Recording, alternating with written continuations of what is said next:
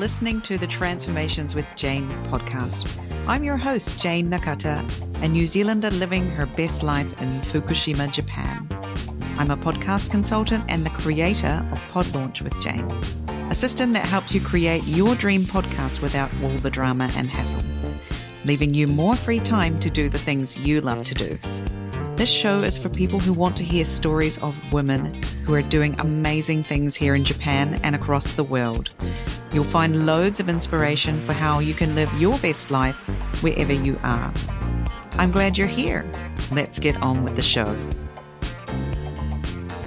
Hello and welcome to another episode of the Transformations with Jane podcast. I'm your host, Jane Nakata, coming to you here in Fukushima Prefecture, Japan.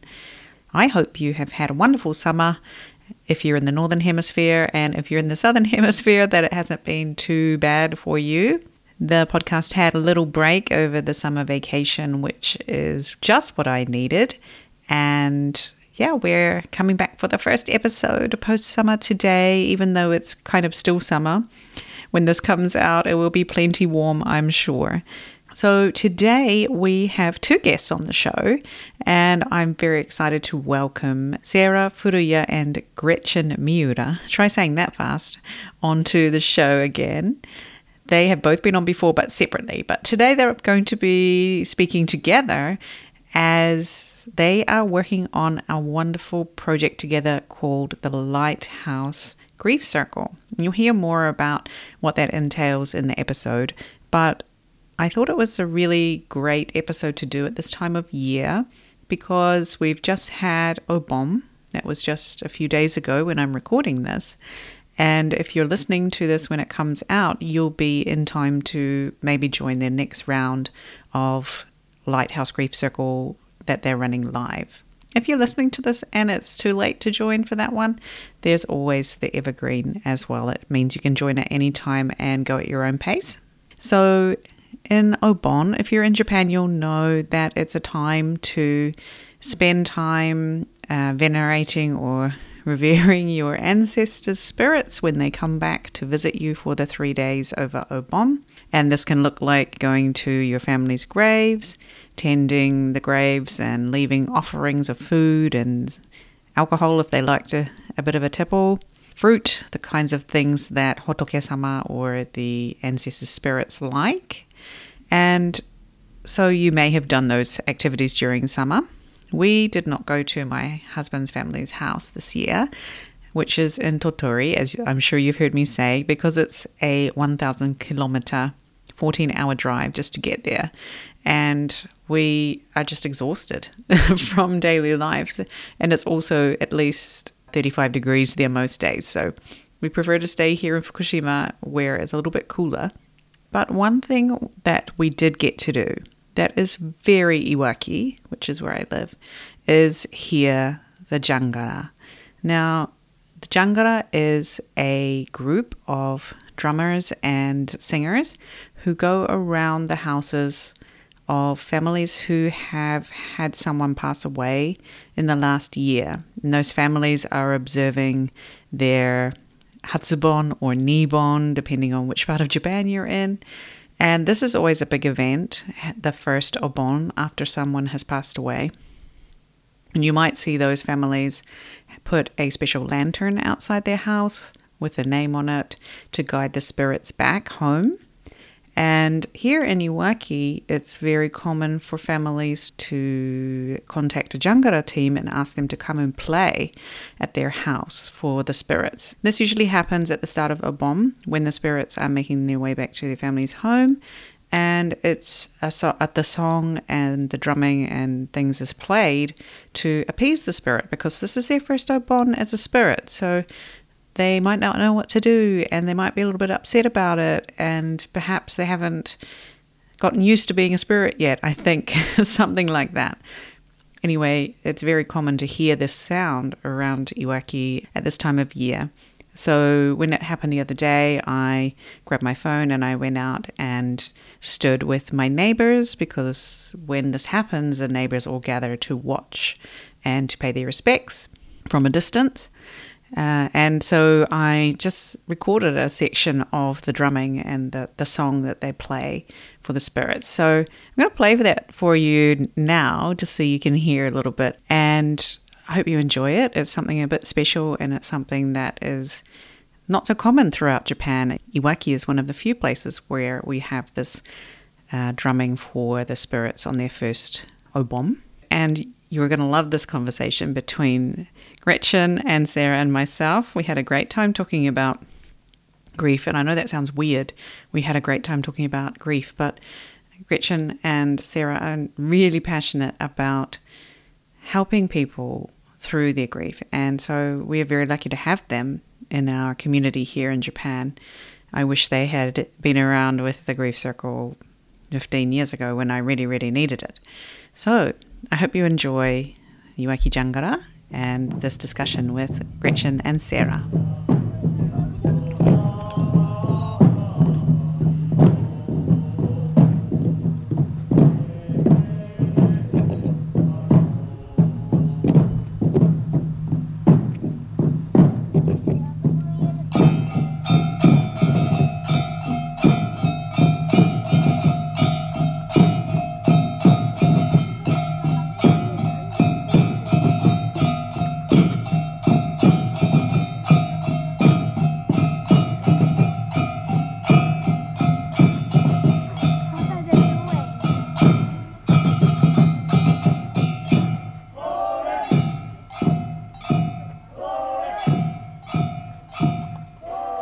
Welcome to the Transformations with Jane podcast, Sarah and Gretchen. Great to have you on the show today, you guys.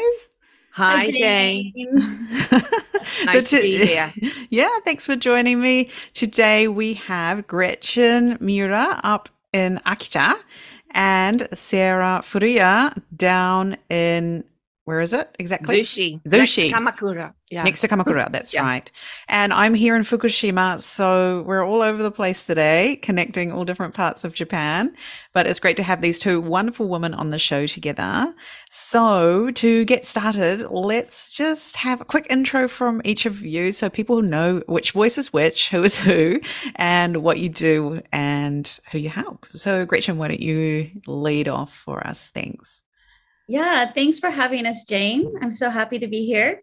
You're right in the middle of us. So yeah, I'm up north in Akita. I live in the Oga Peninsula, Oga Hanto.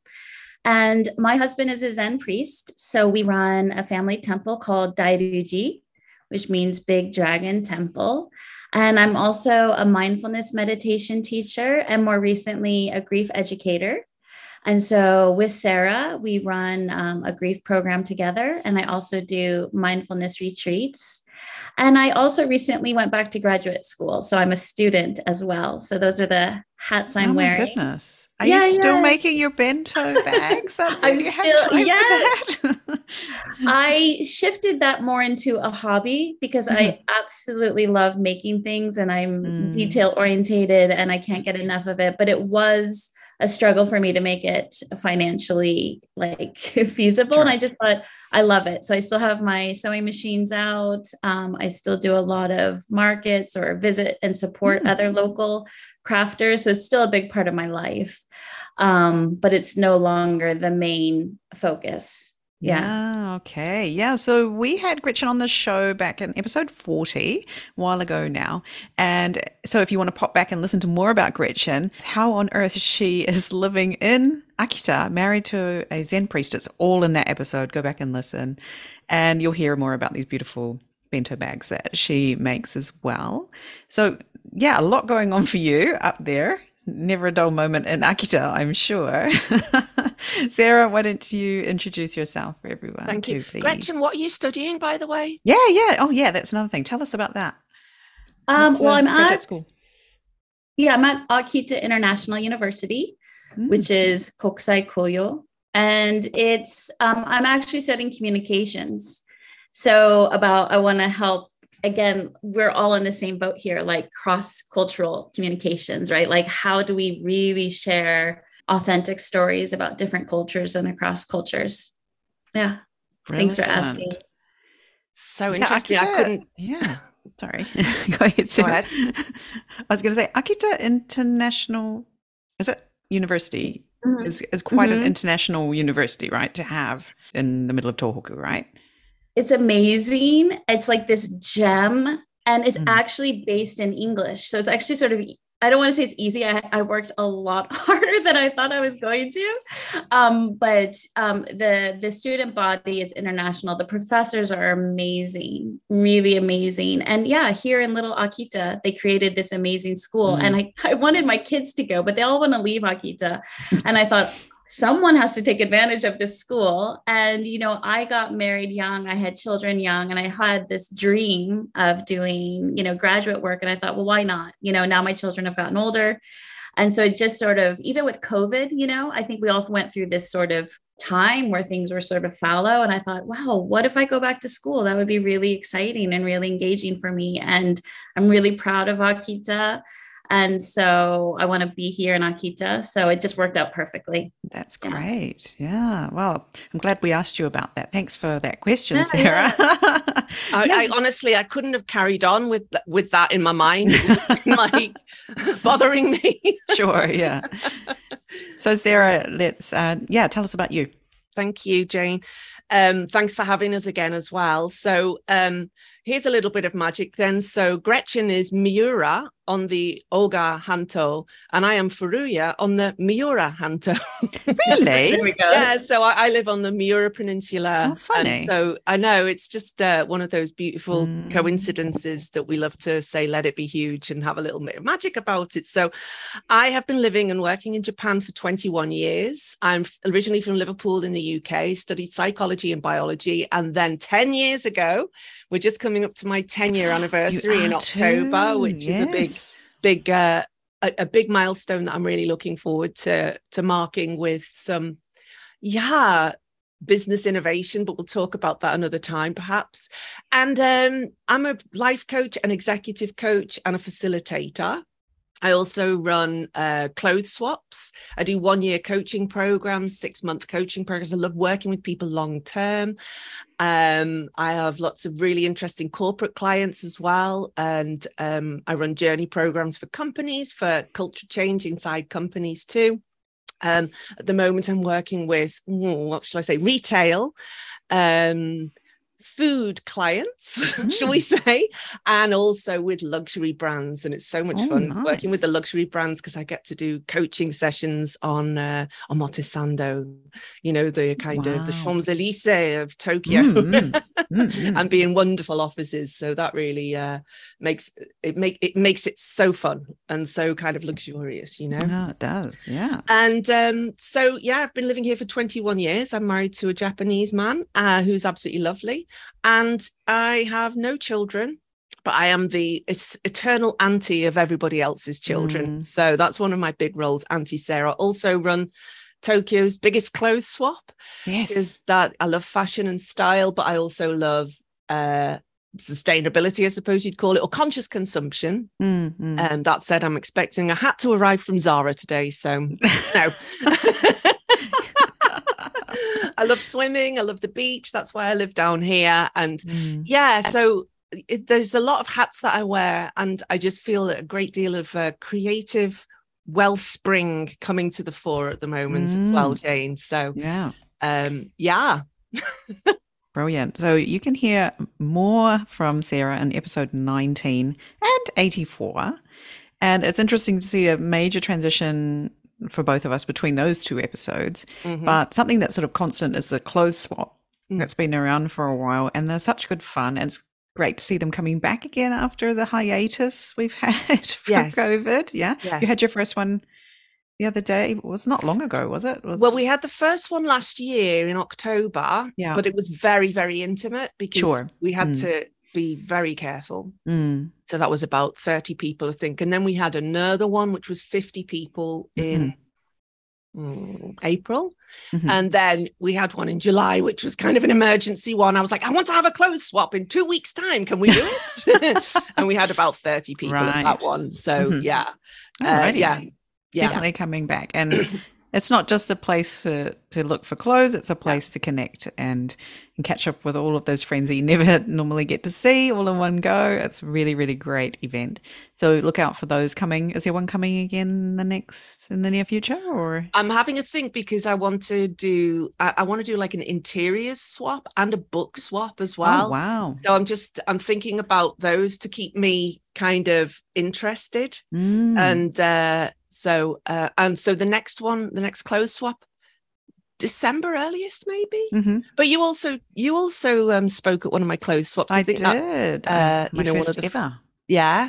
Yeah, So, it was good fun. Yeah. Gosh, that was a while ago. Alrighty. So today, why have we got Gretchen and Sarah on the show today? Well, these two wonderful women have started working together on a great project. So I'll let them tell you all more about it. So who wants to lead off? Why are we here today? Well, I'll introduce the program briefly, and then Sarah, maybe you could give the origin story, because you're good at weaving stories. But we run Lighthouse Circle, and that's a grief support community to help people tend to their grief in their own way and at their own pace. But we do it in a holistic, engaging, and really compassionate way. So we find this to be a sacred community that's full of really rich connections and deep, deep compassion. Wow. Yeah. So what does that look like? So do I have to show up and cry? What do you guys do in this? Well, I think that's why we want people to know they can come however they are. You don't have to fit the bill of what we think a griever looks like. So what we try to do is create a spaciousness, right, for people just to be who they are and where they are in grief, right? Grief is so complicated. And depending on who you're grieving or what you're grieving or how long, how much time has passed, you're going to have sort of a different experience. So we sort of just create this very spacious environment for people to come and be who they are. And then, of course, we create a community. So we're sort of sharing our stories and supporting one another, which is really, really wonderful and lovely, because grief can be so lonely and so isolating. And it's also interesting. I was talking about this with my husband. It's sometimes hard to grieve with people you're already friends with or your family, because you're sort of bound to sort of who you are in that group. And so sort of going to a group that almost is anonymous or it's a new space can feel really liberating, and you can just really be yourself and say what you want to say, or just listen. Again, you don't have to say a word. You could just be quiet and just sort of take part. So we really just encourage people to come as they are. And we hope we create a spaciousness to be that person and that time that you need to be. And then we have monthly Zoom meetings. They're 90 minutes. But then we also have an online component. So we have a lot of content. And we can sort of go through this if you're interested, but this online component is sort of like a companion, right? So that you can be working on your own. And then we can sort of touch base with how was that, or what did you like about that? And so all of this is an offering. You can sort of use it to whatever degree you want. So it's like, we're sort of suggesting, how about this? Or what about this? And then people can say, yeah, this was really helpful for me. Or, that's not really my thing. And so the content consists of journaling. So again, to sort of write. So we provide questions and sort of just points to sort of jump off of and to get you thinking and to get you writing. It's very cathartic to get something out on paper. And we sort of encourage it to be analog, go old school, like get it out, write it out. No one has to read it. You can rip it up and burn it. You could save it and reflect on it later, but just to sort of start writing. And then we have ritual prompts. And again, these are wide ranging. So we really believe that rituals are sort of these external activities just to get you out of your mind, out of just sort of the normal thinking, to sort of usually to honor the person who has died or the experience you're grieving, the loss you're grieving. But it also is just sort of an expression of how you're feeling. So we provide a lot of ideas for rituals. And then we also provide guided meditations. And then we provide embodied practices, because we hold our grief in our bodies, right? And so we really want to honor that. And a lot of times you just need someone to say, hey, maybe take a walk for 2 minutes. That's it. Like, or dance or stretch or do like self-massage, so we're just sort of suggesting all of these things that, again, maybe one day you really need the soothing self-massage, and another day you have a lot of maybe strong emotions and you need to just really go walking or screaming or dancing. So it's sort of that embodied element to it, right? Yeah. And then we have just resources. So then another section of the content is Sarah and I going through topics that we talk about and just offering a lot of links, a lot of activities, a lot of resources. And we really want to provide that. So it's like, if you want to know more about something, you can read about it. And a lot of this is sort of scientifically based. So we really honor like the spiritual, the sacred, the magic, but we're also very grounded to this world, psychology, science, what works. Sure. So there's sort of this, hopefully non-dualistic approach that we can sort of hold. Yeah, we can hold both. So I sort of went further into it. But that's how we really, that's where the holistic and engaging element comes into it. And then everyone can participate in whatever way they want. Maybe some people do all of those things, and maybe some people do none of them, or just whatever they're needing. Sure. And they can also go back, right? So it's like, once you have access to this information and content, it's yours. So it's like, you might in 3 months go back, and that's happened quite a bit. It's like, wait, maybe I want to go back to that ritual that I read about, but now I'm wanting to participate and do that. And then we follow 6 main themes. Right. So, and again, we talk a lot about that. There's no stages that you have to go through. There's no order. There's no linear way to grieve, but we still have themes just to sort of give us some guidance. So the first theme would be witnessing grief. The second theme is resourcing and taking refuge, which is really about caring for yourself as the griever. And then the third theme is dealing with difficult emotions, which is always like understatement of the year when you're right. Yeah. Like, but we want to, again, like we want to say like, you're going to have these strong emotions, and here are some ways to be with those emotions, right? To sort of tend to them, handle them, and be kind to yourself, like you're going to have really confronting emotions. Is quite shocking how strong some of the emotions can be and upsetting they can be. And then the fourth theme is secondary loss, because we talk about how there's maybe one loss that you're grieving, but there's all these ripple effects, and you really want to take time to say, how is this impacting my life in sort of these unexpected ways? And then how can we tend to that and resource and care for ourselves? And then we move into redefining the relationship, because there still is a relationship. This person has died, but they're still part of who you are. And we really want to honor that. And then the last theme is integrating grief. And it's sort of, how do you carry this grief with you? How does it become part of who you are going forward? So it's sort of the opposite of what I was raised with, which is like, it's over, closure, shut the door. Shut it in a box. Yeah, exactly. Like shut Put it a lid on it. as you can down. It's more like, this is now part of who I am. And how can I honor it? And how can I honor the person or the thing, the relationship that I'm grieving, and integrate it, into my life. So that's a very brief overview. And I would love for Sarah to jump in now. Well, thank you for jumping right to right into it, because now I understand, what it's all about, and you've given me a lot to think about already. Yeah, Sarah, what would you like to add there? Thanks, Gretchen. That was absolutely beautifully put there. And I just want to add a bit of texture to that as well. So it was very, very deliberately put together. Gretchen has put together all this content, and I'm kind of like the container to hold it all, if you like. So I bring my kind of coaching smarts. My business is based around science, psychology, and spirit, or story, or magic, or supernatural, or whatever you want to call it. And we really hit on all of those places there. It's really, really important to me.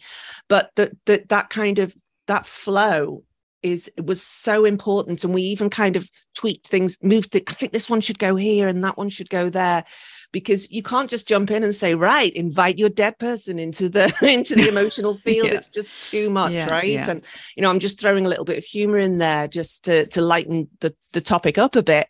But one of the things that so it's very, and I just was saying like that, those dealing with difficult emotions as well. I mean, we might think that it's upsetting, and you mentioned like, do I have to sit around and cry? Oh no, rage, fury, self-loathing, disgust. All these things end up coming out. And what Gretchen and I have, I think, is this really amazing way of holding that for people. So I'm a trained coach and I have a background in psychology and stuff like that. So my job is very, very often to hold people's difficult emotions, even if they're directed at me.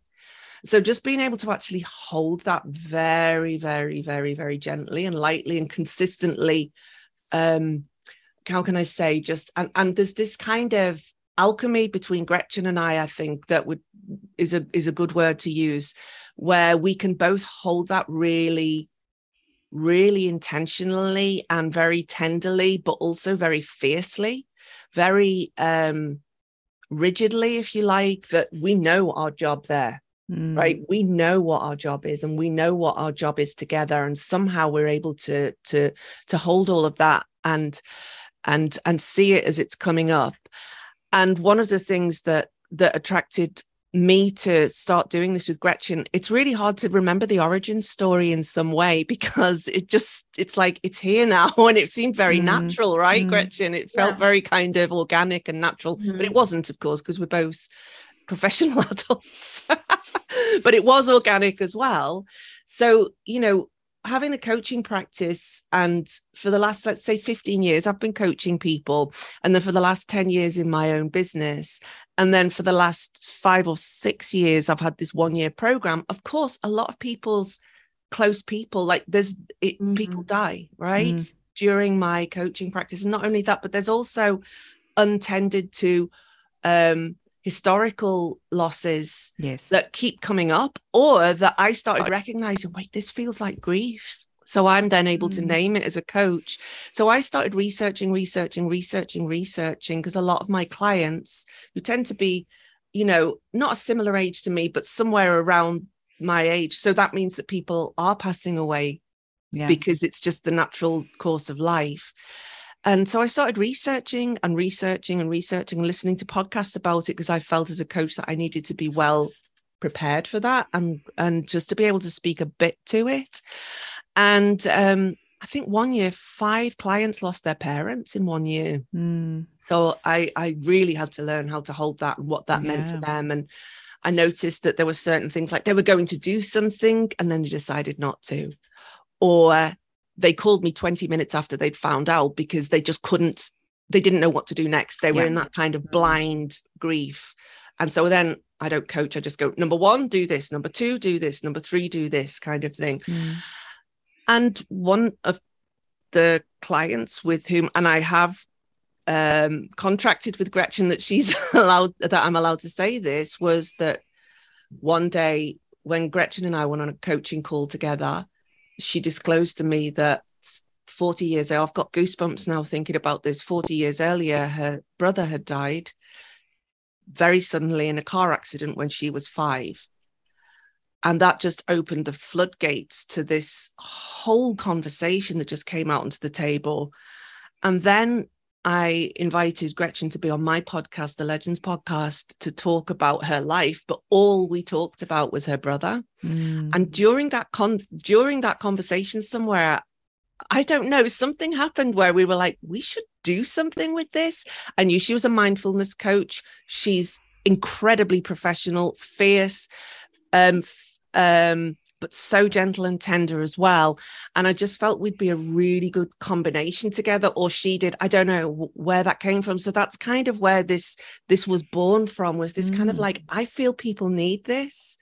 She also lives on a Zen temple, right? So anybody who's a priest in any religion, or a imam or any person in that kind of authority position will be tending to grief on a daily basis, doing funerals, doing rites, doing all that kind of stuff.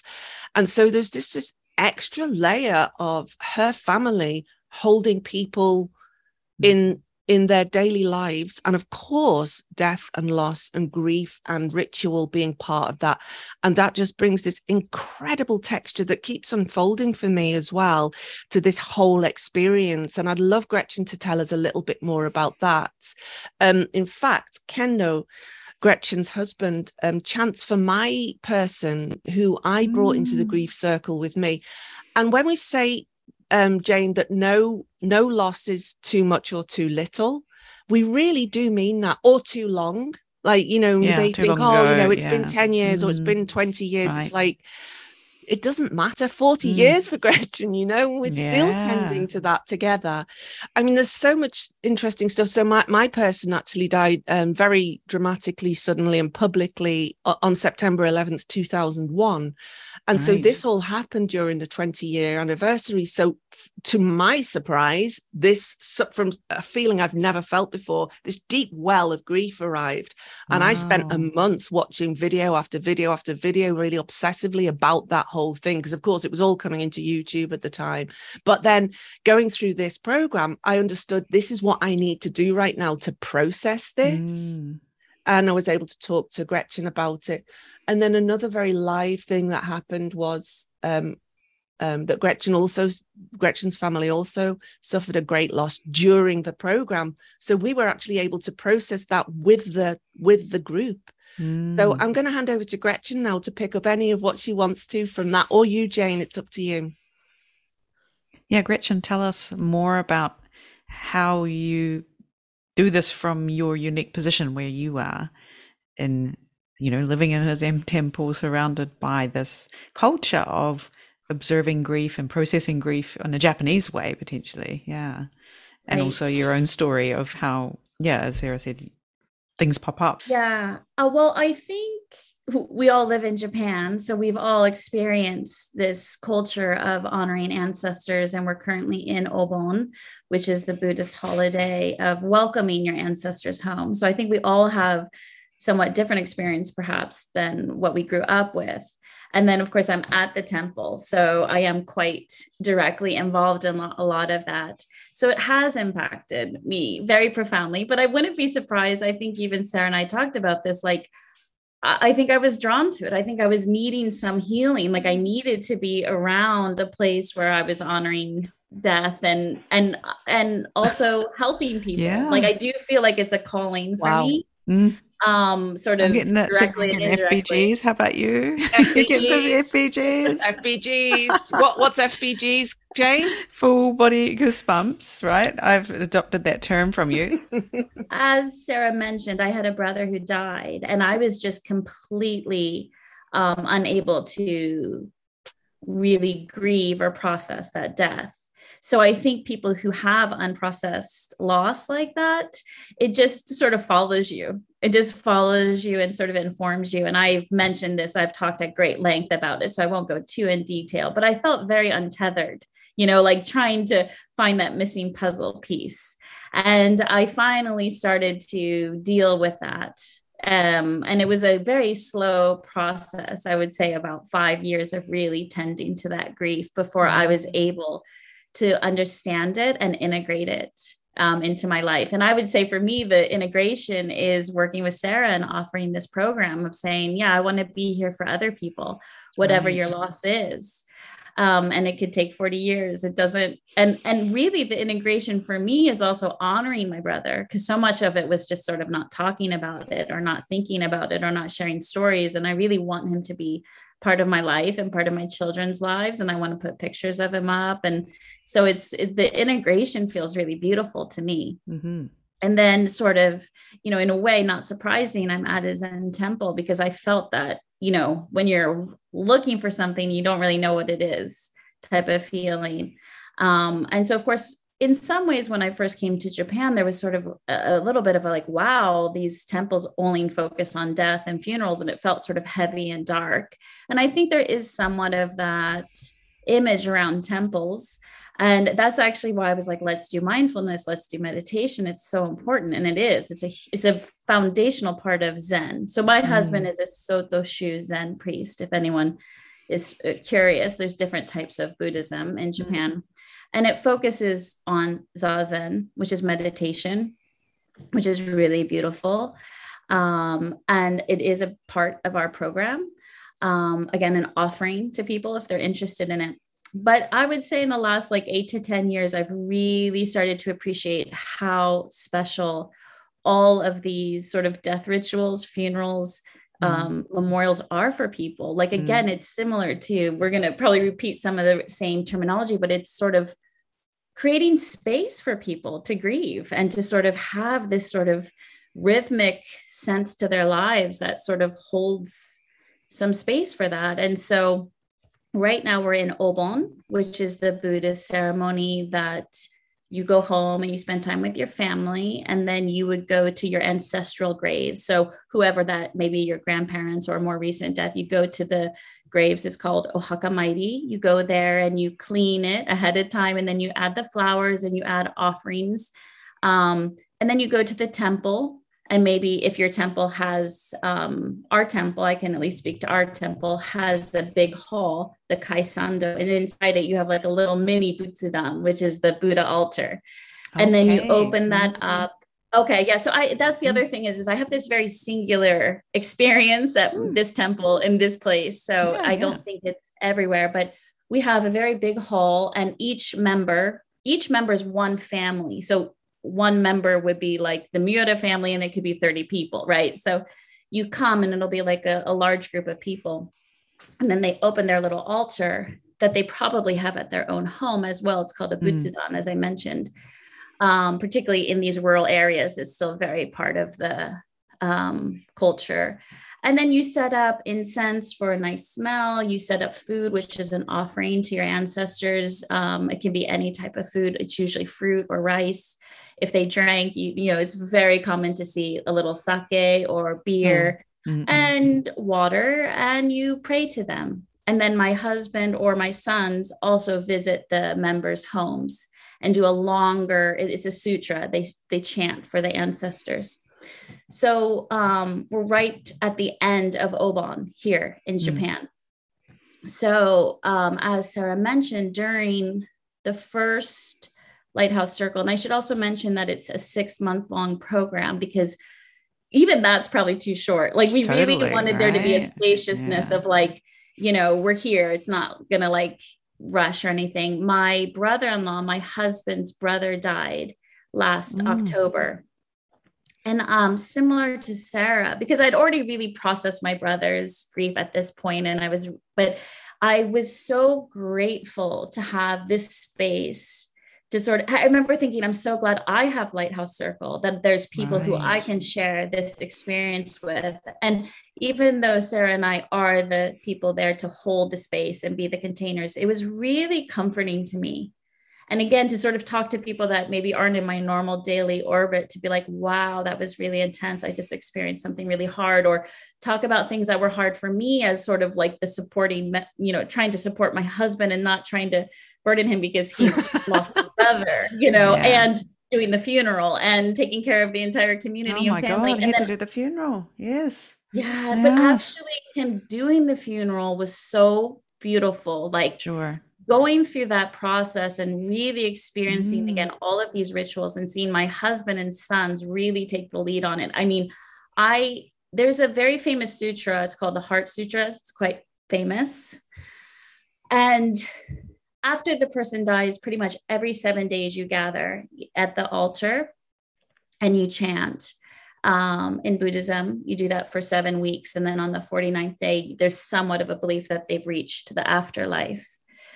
Again, depending on the sect of Buddhism, but that's quite standard. So every 7th day we would gather and chant. And the first 7th day, you know, after the funeral, after the cremation, you know, it's quite intense. And we sat there and we chanted the Heart Sutra.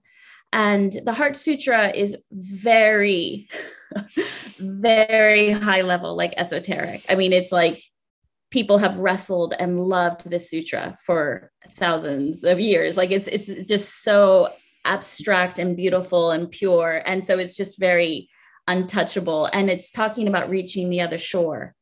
And there's a very famous line in it saying, form is emptiness and emptiness is form. It's like one of these riddles. Like, what does that mean? And I've known the sutra for a very long time. And we were chanting, and my husband and I were the first row, and then behind me were my children. And actually we're chanting it in Japanese, but it's originally in Sanskrit. And then the last line is sort of the original Sanskrit. So I can't really chant that well in Japanese, but I was listening, and my sons and daughters were chanting so beautifully this Heart Sutra, talking about reaching the other side, right? The other side. And it was such a transformative moment. It was so beautiful.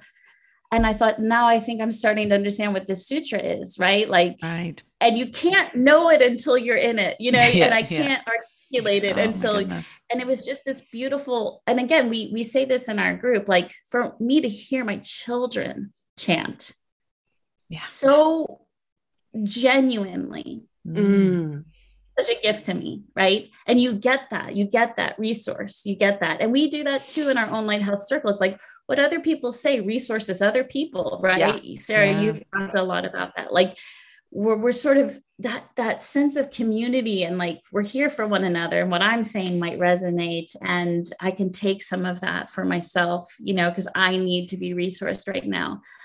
So there's a lot to say on that, and my brother, and even now it's his first Obon. So there's all these special rituals. This is the first Obon we're going through since his death. So it's a little bit more of a somber mood than usual, you know, but there's so many little beautiful details. But in general, I just find it very beautiful that this collective society has said we need to really honor our ancestors and give ourselves some time, some sort of quiet time to reflect on. Love that.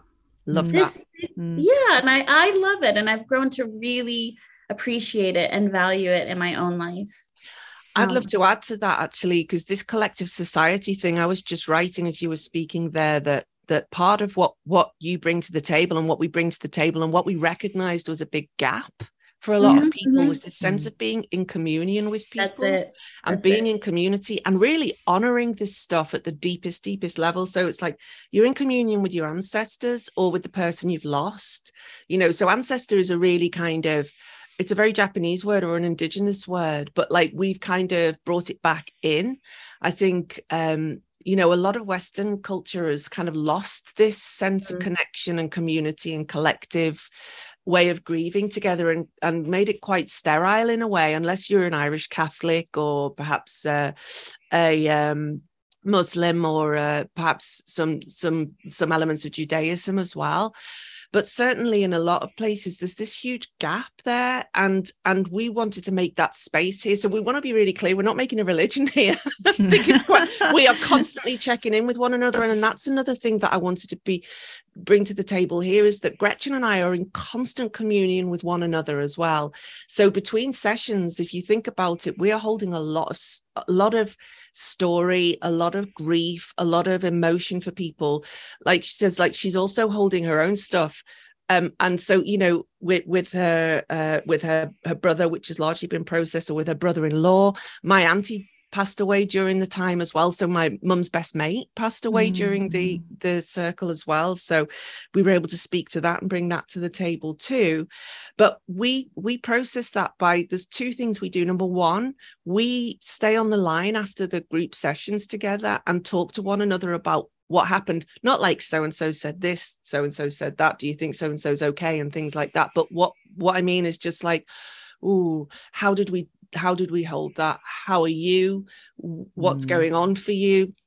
And, you know, and as a result, then, you know, Gretchen's able to process some, I mean, there are some comedy stories that come out of this as well. Like Gretchen was quite surprised at some of her reactions to, you know, and when we talk about dealing with difficult emotions, it can be things like jealousy, annoyance, feeling neglected, all these kinds of things are coming through. But she's able to just go, it's just grief. It's just good to honest grief coming up, and then you can see it and name it, and it's so useful in that way. I just love that's something I really enjoyed about or I found curious, interesting about being in this grief circle. But also there was another beautiful story about ancestors showing up, which is Gretchen, I don't know, I'm going to try and tell this story a little bit now. And that was the story about, you had been raised to, do you mind if I mention your brother's name? Oh, sure. Yeah. Christopher. So you'd mentioned that when you were little, it's that sense of like the way that everybody deals with it and deals with you and your baby grief is like you were too young. You didn't really understand what was going on. It was so it just gets pushed down. But then of course it keeps spiking out here and there and everywhere. But so you'd also taken on that story to some degree. Tell me where I'm wrong, Rich. Yeah. So that's it. Yeah. And you were walking behind one of your sons holding your daughter's hand, right? And the gap between those two was the same. Oh my God, I've got FBGs again. And that to me is again the ancestors entering the system. We call it the system, and the system is intelligent and creative and has everything we need. And every voice is the voice of the system, which is what Gretchen mentioned before. And it made you have an epiphany like, oh my God, my daughter, 5-year-old daughter, has a very tight relationship with her 17-year-old son. Right. That's me and Christopher. Yep. And that was another one of those things that brought your grief out in front of you and you were able to start to tend to it. I don't know if I've given that the honor it deserves. No, that's exactly it. It's exactly it. And it was such, I mean, we've talked about it too. It felt almost like something opened up, something cracked open for me that had been so like, you know, I was going to use the word katai. What's the word for katai? Like just sort of brittle. And it opened up and it was like this sense of like really loving my brother and him loving me and feeling like you're in the flow of that. Right. And knowing that even though he's died, that energy and that flow is still there. Right. Like we can tap into that at any time, even if, 40 years have passed. So that's sort of my story is I felt like, I had been told and I'd sort of adopted that story of, well, I was too young to know, to remember him, to, you know, kids are resilient, they get over it. And I had sort of tended to these little memories my whole life, like these like fragile, like fragments, like protecting them because I was so afraid I would lose those few real memories I had with him. And then when I started to really process it, I thought, you don't need to be afraid. There's this eternal bond with this brother who there's real love and connection. So that was very significant. And then back to sort of a practical element of our program that I love so much too, is like, we have these monthly calls, right? And again, we're sort of just holding the space and we do have a flow to the call. There's a guided meditation and there's an activity and we sort of go over these themes that I had mentioned before, but then there's a lot of just open engagement. And then after the call, we sort of talk like what was emerging and what needs to be honored. And then we'll do a follow-up email sort of saying, hey, this is what emerged in this community setting. And then sort of dig into that a little bit. So that's where that sort of engaging element is like, we're sort of holding space, but whatever comes up in the community comes up in the community. And then we sort of let that be the guide to say, hey, this is really emerging right now. Let's follow this. And then as Sarah mentioned before, like we share a lot of our own stories to sort of destigmatize. Yes. Like I had a lot of jealousy after my brother-in-law died. And it was really embarrassing and funny because I felt like overlooked, typical things, you know, and like, and so I was able just to share that in the safety of that community, but also like, you might be a little hesitant to say that to a group of people, or you feel ashamed of it, right? It was a little shameful, but it just is what it is. That's what I was feeling. And I also was able just to sort of say, hey, these are some of these really sort of ugly emotions that are coming up for me right now, even though 80% of me is really like, okay with everything. There's sort of these little bad emotions that are coming up. So we share a lot of our stories up front just to say, hey, we're messy, we're complicated. This is not, you know, like it's okay to have these. What's emerging from this conversation for me, Gretchen, as well, is how, and I don't think we knew consciously we were doing this at the time, but now I realize we are, is that because this is such a sensitive, tender subject, that's so physical and so psychological and so spiritual that we need to keep touching throughout the month. So it's not like rock up, have your call, and now we're done.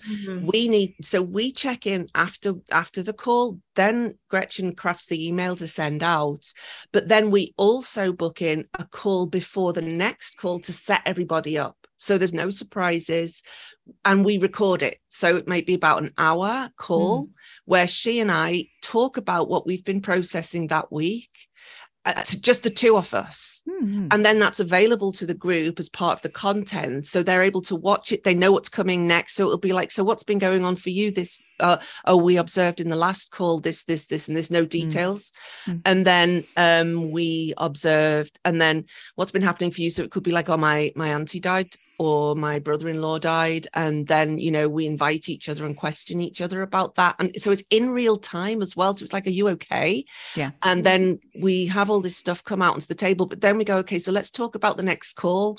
And then we go through what's going to happen, what the content is and what's coming next, so that everybody's just kind of equipped and well set up for what's coming next. And, you know, it's just so different every time. And it's very surprising what comes out in the calls as well. So somebody might be like, let's just take your example for, you know, my father passed away X years ago. And you're like, okay, I think I'm going to go to honor my father. And then suddenly you'll be like, I thought I was here to honor my father, but actually it's the old lady who used to live next door to us who I really miss and I never realized. And we're like, great. Or it's actually my dog or something, you know. Right. And or it could even be something that happened before. So this is not an actual real example, but it's adjacent to a real example. Is it could be my mum lost a baby before I was born, and I'm feeling the grief of that. And it's like, okay, and we have space for all of that. Or it could be a friend, or it could be somebody who's very close to you. I mean, some people are just absolutely bereft, but then there's also those kind of secondary losses that come out of that both Gretchen and I can tend to in our different ways. Me in a very sensitive coaching style, and her in a mindfulness style of like, just like, for example, it could be like, I hated the way my wife dealt with my grief when my parent passed away. And that's a secondary grief. Oh, okay. You feel like you weren't looked after, or, you know, that maybe all at once you had something happen, or it could be ancestral grief. I have a lot of kind of ancestral grief in my system, in that I don't mind disclosing this, but we talked about this quite extensively, Gretchen and I, is my granddad, my mum's dad, died when I was 6 months inside her tummy. So my mum was 6 months pregnant with me when my granddad died. So I was there for all of that, and whatever kind of physical influence that has on my body or spiritual influence, we'll never know that, but you know, or you know, and how that affects my psychology and hers and all that whole dynamic. It's just very interesting. And we have literally no judgment. There's no grief Olympics, as Julius. Olympics, yes. Well, that's what Julius Samuel calls it, who wrote Grief Works, and it's also something that they talk about in Griefcast, the podcast about grief. And so there's no hierarchy of grief. Right. So, okay, brackets, yes, there is, right? So I'm not under any illusion that me losing my childhood auntie is the same as somebody losing their child, right? Sure. On the other hand, we hold, but your body doesn't know that, right? Yeah. So we hold all of that we try and hold all of it, I think. We align with each other, and we align with the group every week, that we hold all of it. Anything that comes through and everything that comes through is useful to everybody. That's it. So every voice is the voice of the system, and every story is useful to everybody. You know, so you can see the kind of boop, antenna go up, or people get extremely upset sometimes, and there's just a lot of emotion, and we just invite people to silently hold that as well. So there's this tendency, I think, to want to talk things through and ask questions and heal people and all this kind of stuff. But sometimes it's just like, I set it up very deliberately. Would you mind sitting quietly and holding all this? If you need to leave the call, please do. But would you mind if we just sit here and hold what's happening now with us silently, but deliberately, and just until it plays out in whoever's feeling that strong emotion or whatever. And then when we feel the shift in the emotional field, you can see it, you can feel it, you know. Yeah. Mm. Then we can say, okay, thank you, everybody. And go and then like and there's no space for that usually. And I think that's the beauty of the temple, and that's the beauty of Japanese life, is that, or maybe Buddhist life, but certainly Japanese life, is honoring the and respecting, and I mean really deliberate silence. I don't mean, you know, meme about introversion or extroversion or something like that. I mean really textured holding of silence that has a form. Does that make sense, Gretch? Well, that's like the metta we do. So we do this loving kindness metta at the end of each call, and it's sending this intentional energy to one another, this loving kindness, right? And so when somebody, so we're building this over this time. And then if somebody's really struggling and really suffering, we can sit back and say, let's hold this person with like deep reverence and deep silence. And I feel like we're drawing from that well of metta, that well of loving kindness. And that person can just feel held and say, like, I'm being held right now by this community. And it's very powerful. And we don't know when it's going to come up. It may never come up, and it may come up unexpectedly. So it's, again, very just sort of organic and allowed. But we sort of have built that with one another, that people know that they could be held. And I agree with you 100%. Like, so much of what we talk about could be cheapened, right? When you hear, or, you know, but this is a real community. And that's exactly what you touched on before, Sarah, is like, we don't have that anymore in sort of, let's say, modern, fast-paced life. You know, we just don't have these communities where you can really slow down and be yourself and be held, or hold people. To really hold somebody is a real honor, to say, I'm here for you, and I'm going to hold this moment for you really graciously, because I know you're suffering. And so metta is like a sense of compassion. And so we sort of weave these things into it to sort of say, we're really here for one another. And it's not religious. Some of the terminology, mindfulness, metta, that would probably be the most, you know, somewhat religious terminology, but there's no dogma attached to it. There's no belief system attached to it. Like love and compassion and being mindful is, you know, not dogmatic in any sense. As Sarah mentioned, one of Gretchen's phrases, no mystical nonsense. Yeah.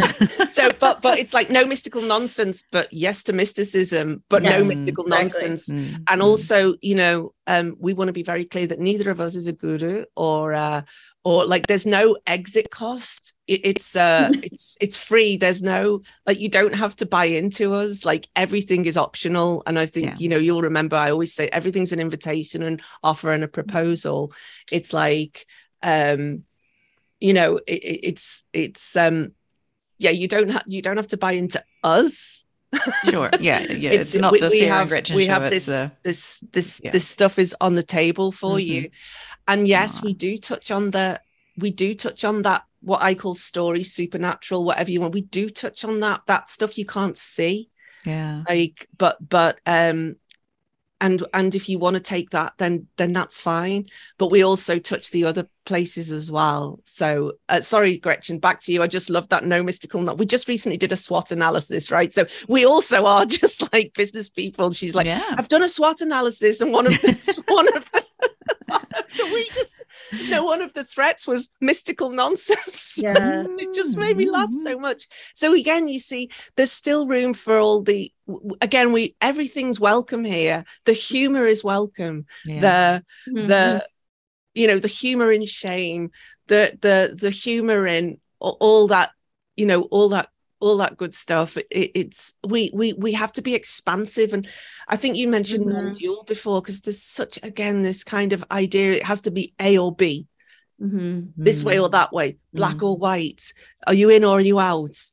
Do you believe in God or not? Kind of thing. It's like, there's just so, I mean, this is part of my practice as well as work, pushing edges out. So we're not always in this kind of narrow band of what things ought to be like. Mm-hmm. And I think that Gretchen does this beautifully as well in this kind of world of grief and grieving and for want of a better word, spirituality, although that's been co-opted quite a lot recently as well. What do you think, Gretchen? Oh, well, thank you. Yeah, that sense of spiritual bypassing. Oh God, yeah. You know, where spiritual bypassing. Well, it's sort of like you're using spiritual terminology to bypass the nitty gritty, right? Like, you know, when that's another thing is like let's say someone dies and people are like, well, she's in a better place. It's like, oh, that does not help me at all. Oh yeah. You know, or your kid dies and somebody says, oh, it's what your soul needed to learn. Yeah, that's or something like that. Or, you know, manifesting and all that kind of stuff where it's like it's something to do with you not doing something right in the spiritual world, or there's some benefit to you when you feel like absolute shit. And we are very clear with each other that that's not what we're doing here, right? No. Yeah. And you can say, oh, they're in a better place. You might even believe it, but you can't go from A to B without the real grieving process, right? Yeah. So even if that is what you believe in the end, if you really think, oh, they are at peace. I mean, right? Like that's so much of, but it's like, you have to get there and it's going to be a really difficult, terrible road. And we want to be there as, again, that's the whole lighthouse, as like sort of these little posts saying, you're okay, we're here.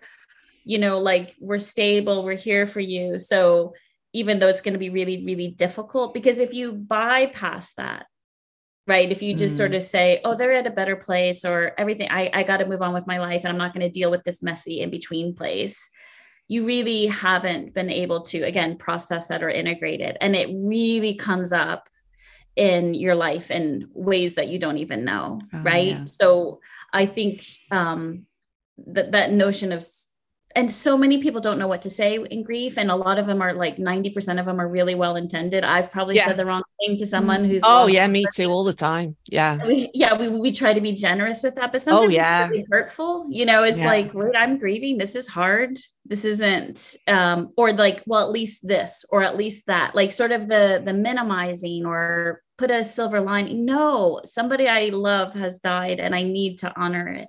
I need to tend to this. And also I think that there is techniques as well. So again, in that non-dual area is like, also sometimes you are going to have to pack it in on a day when you've got to do a presentation for the board of directors, or when you've got to rock up to the PTA, or when you've got to go shopping for something and you don't just want to be processing during that time. Well, of course you always are. There does have to be some techniques to kind of, right, today I'm going to just lock it all in. Right, Gretchen, you know, it's not like we're saying you've just got to be processing this and be walking around like with all of this hanging out all the time. We do get that there's necessity to show up in a certain way in certain spaces. I suppose it's what the Japanese might call tatemai, or time, place, occasion, or something like that. So there's that kind of non-dual way of looking at everything on the scale, right? So maybe you do need to just say, I just need to take 10 minutes, do you mind? And people will understand that maybe you've lost somebody recently or something like that. But at the same time, so sorry, back to you, Gretchen. I just wanted to make really clear there, like the coach in me was like, and you have to do things in consensus reality sometimes as well. Yeah. I think we use the word resourcing. Oh yes. Yes. Again, we didn't want to use the word like self-care because it's so co-opted. Like you're not taking a bubble bath and getting a massage. But it's like, and so many people don't allow themselves the time to be like, what do I need right now? Right. So we, with the theme of resourcing, it's like turning the lens onto yourself and saying, what am I needing right now? Am I eating well? Am I sleeping well? Have I, you know, and again, depending where you are in grief and what you are grieving, it's going to look wildly different, but just sort of giving yourself the time to say, how am I doing? And then what am I needing? Right? Like, what do I need right now? And that is so hard to do. Mm-hmm. And this program too is like, you know, when people say like, oh, I want to lose weight, what do? You diet and you exercise, but doing it is hard, and having this support system to do it. Right. So it's like, take care of yourself, people say, but how do I do that when I can barely put on a sock in the morning, you know, or brush my teeth? I'm so, like you said, bereaved right now. It's impossible. So we try to create very concrete ways, again, to sort of balance out some of the really deep spiritual searching, to sort of also be like, well, how do I get through this day? And how can I resource myself? Can I, because people are like, oh, let me know if you need anything. Like, people really want to help, but it's hard to be like, I actually need you to do everything, do my laundry, like do all, you know, it's like, so we try to say like, what are you needing right now in your grief?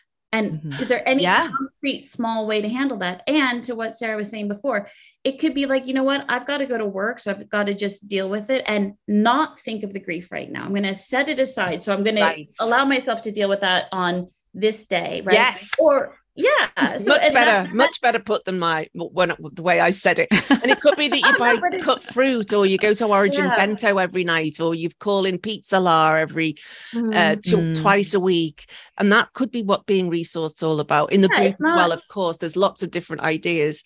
And I also just before I let you come back in again, is like, we resource in the program itself, we resource people, and then the next unit is dealing with difficult emotions. Right. Now, that's how Gretchen set it up inside the grief, inside the Lighthouse Circle, but it's also reflecting real life. Resource yourself so you can deal with this stuff. Make sure you are well resourced so you can deal with this. Because if you are running yourself on empty, you're going to end up making mistakes. Your grief is going to keep going out in different ways. You know, maybe you're just getting hammered all the time, or you're being really rude or outrageous towards people, or you're just in so much pain you can't handle it. All these difficult emotions are coming up and stuff like that as well. I mean, that's a very extreme example. So making sure it says resourcing and taking refuge, and then difficult emotions.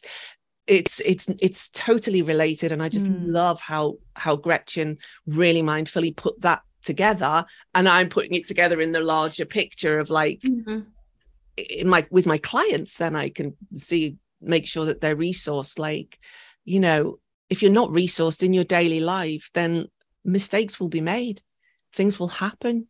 It's a very humane and human way of looking at things. Yeah, and I got very excited then. Yeah, no, because we want to be compassionate, but some of resourcing is very mundane, right? Yes. Or it could be like, I'm going to watch Netflix right now and not think about this, right? Like, I can't deal with this. Of course, you might have what they call grief bursts, where you have no control. You're just completely overwhelmed by the grief. So you don't have an illusion that you're in control of your grief at all times, but there are ways to resource and say, you know what, I need a break. I need to step back. I need to just turn on Netflix and relax for a little bit. And that was something that I shared, like after my brother-in-law died. It was so busy because we actually were the grievers and the people running the funeral.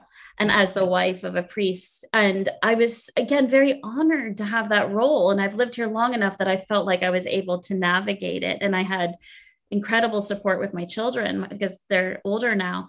And so it was very meaningful for me, but I got to the point where I was really like not doing okay. And then I was like, I just need to take care of myself. And I really struggle with that, like taking care of ourselves. And I was just allowed, I was like, Keno, I know you've lost your brother, but I've lost a brother-in-law and I need some support too, you know, and I've been, and just being able to sort of take that moment to say, this is what I need right now. I need to go to bed early, and I need a little massage, and I need a cup of tea. It's so small, but it's so significant. And I think we don't give ourselves space for that, or we just say, take care of yourself, or call me if you need me. It's just too abstract. Yeah. So again, we try to balance like very concrete, manageable, bite-sized ways of like, what would self-care look like right now? What would resourcing look like right now? And it might look different tomorrow. But that's a big part of it, right? Taking care of ourselves in a very concrete, small, immediate, useful way. So we want people to feel, and then I realized, Jane, we've completely gone over time. Oh my No, God, I time. know. I'm we are not done yet. But maybe you guys finish up. We'll see you later. No.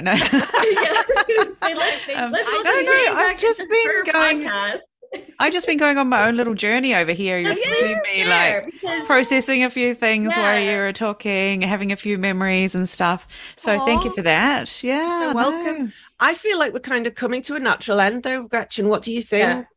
Yeah. Jane, how would you feel if Gretchen finishes on a metta? Or what questions do you have? Do you want to pull anything I just had a couple. out? Yeah, I'd love to finish on a metta. So let's go to that. But before that, I just had a couple of questions. And one of them was, what do you say to the person who's like, this sounds great, but I'm resisting. There's something about me is resisting joining this. It's like I don't want to open the box or lift off the lid that I've so tightly packed down over these years, potentially. I'm seeing this Great Lifehouse Grief Circle. It's exactly what I need, but something is stopping me from joining you. What would you say to that person? Okay, I've got two things to resistance say. coming up. I've got two things. Number one, on a kind of more spiritual level, I'd say don't. Exactly. Yeah. Just please don't make the feeling of obligation to join this be another piece of shit in your shit sandwich, right? What Elizabeth Gilbert calls a shit sandwich. No matter what choice you take, there's always going to be some shit in your sandwich, right?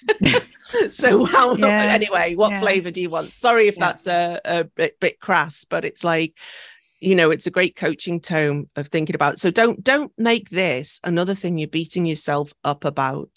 Let me give you the clean version so you can edit that out if you want to.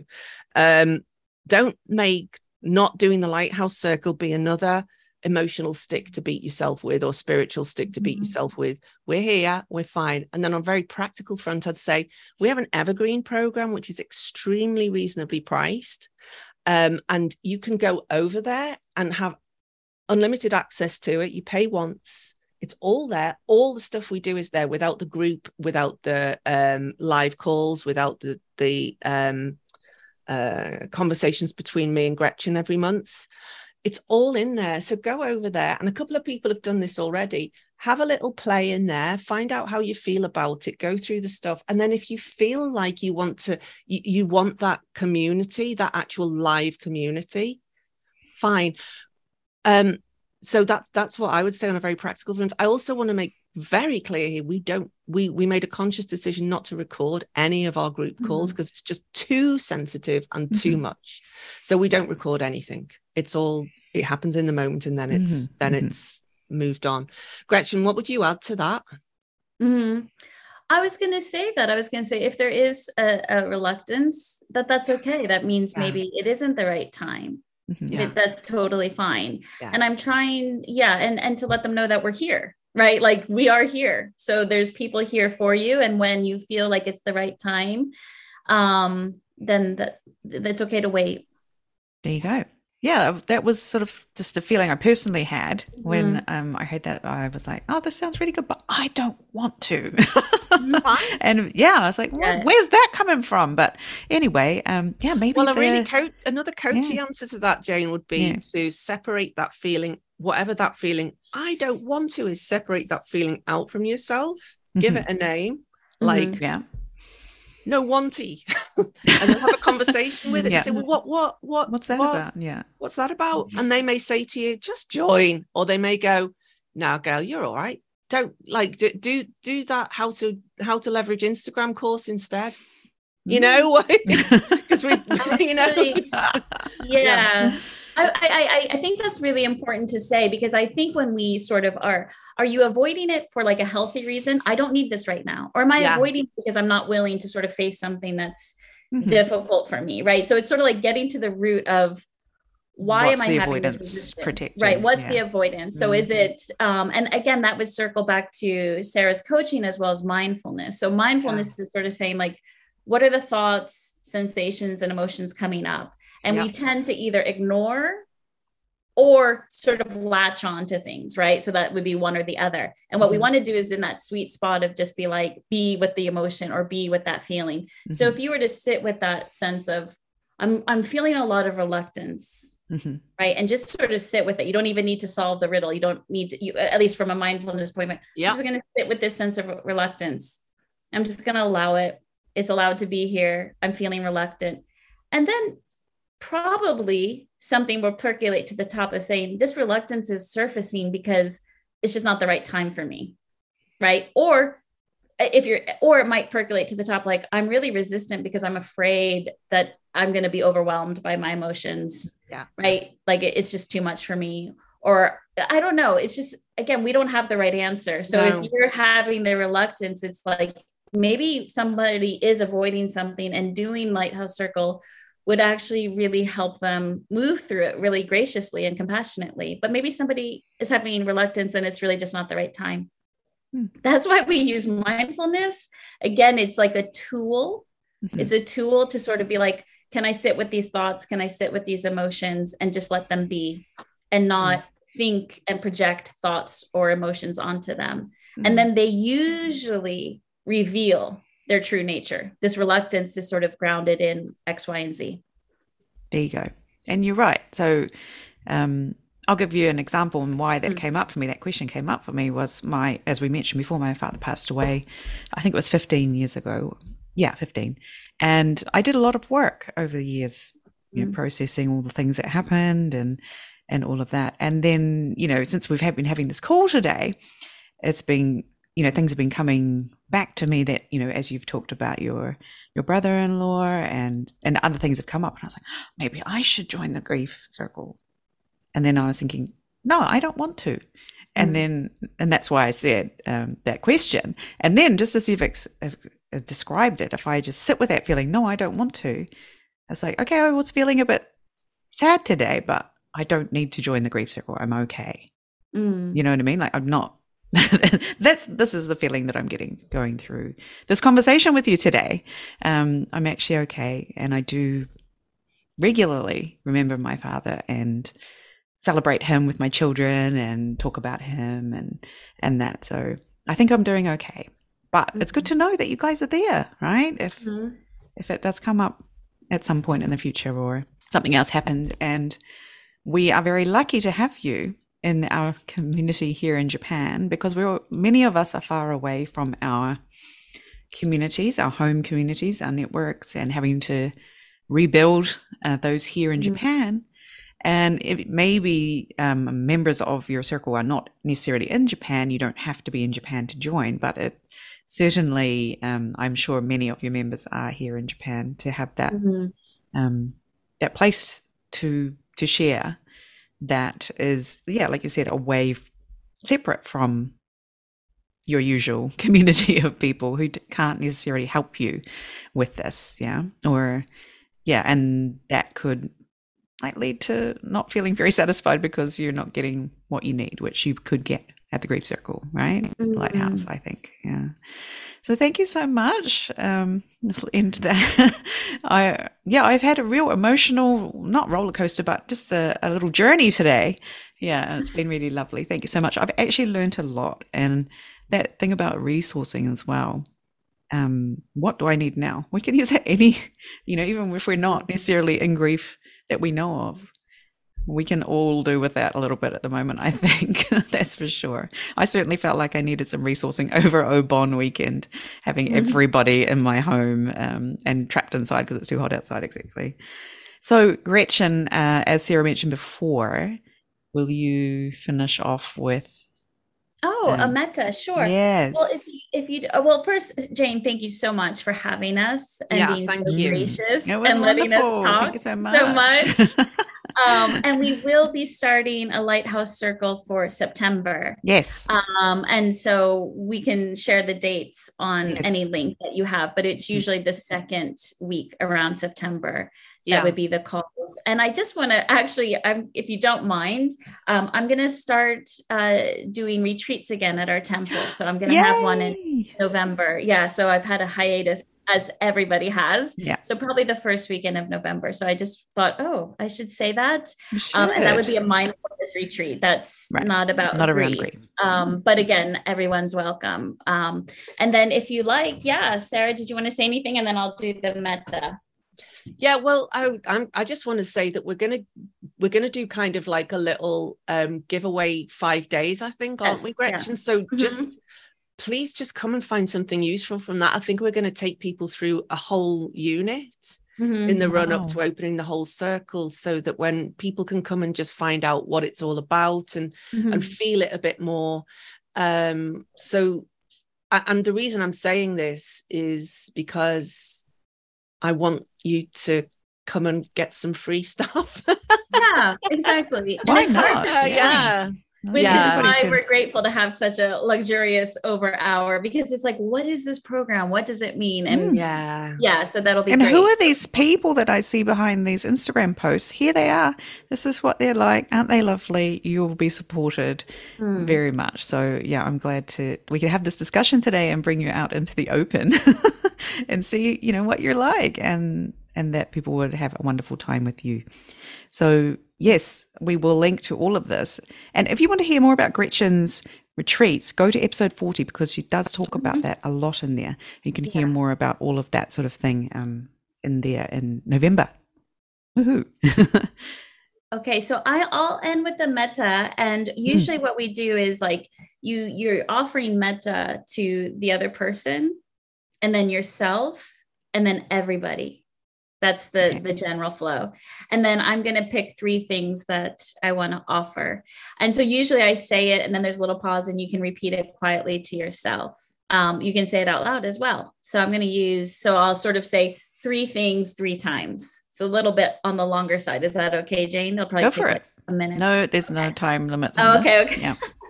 All right. Well, first, just take a moment to get comfortable sitting if you're in a chair, or you could be standing. If it's convenient, you can close your eyes, take a breath, just let yourself settle into this moment. And then we're going to offer metta. And I'm going to begin with offering it to you, and then myself, and then to all beings. May you feel resourced. May you feel resourced.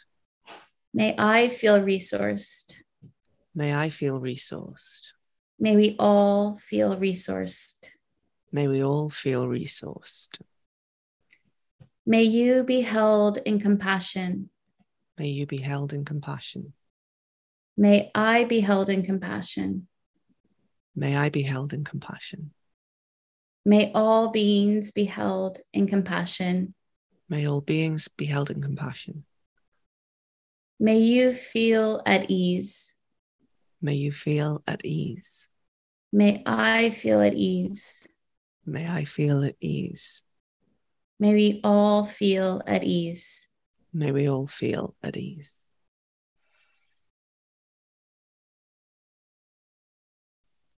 And just take a moment to rest in this loving kindness and compassion for yourself and for all beings. When you're ready, you can open your eyes. Wow, thank you so much. That was beautiful. I really enjoyed that little interlude at the end. The perfect way to end our discussion today. Thank you for coming on the show and your time. And I wish that many people find their way to this lighthouse, and that it will bring improvement to their lives, that they can walk through this grief journey supported. Thank you, Jane. Thank you for having us.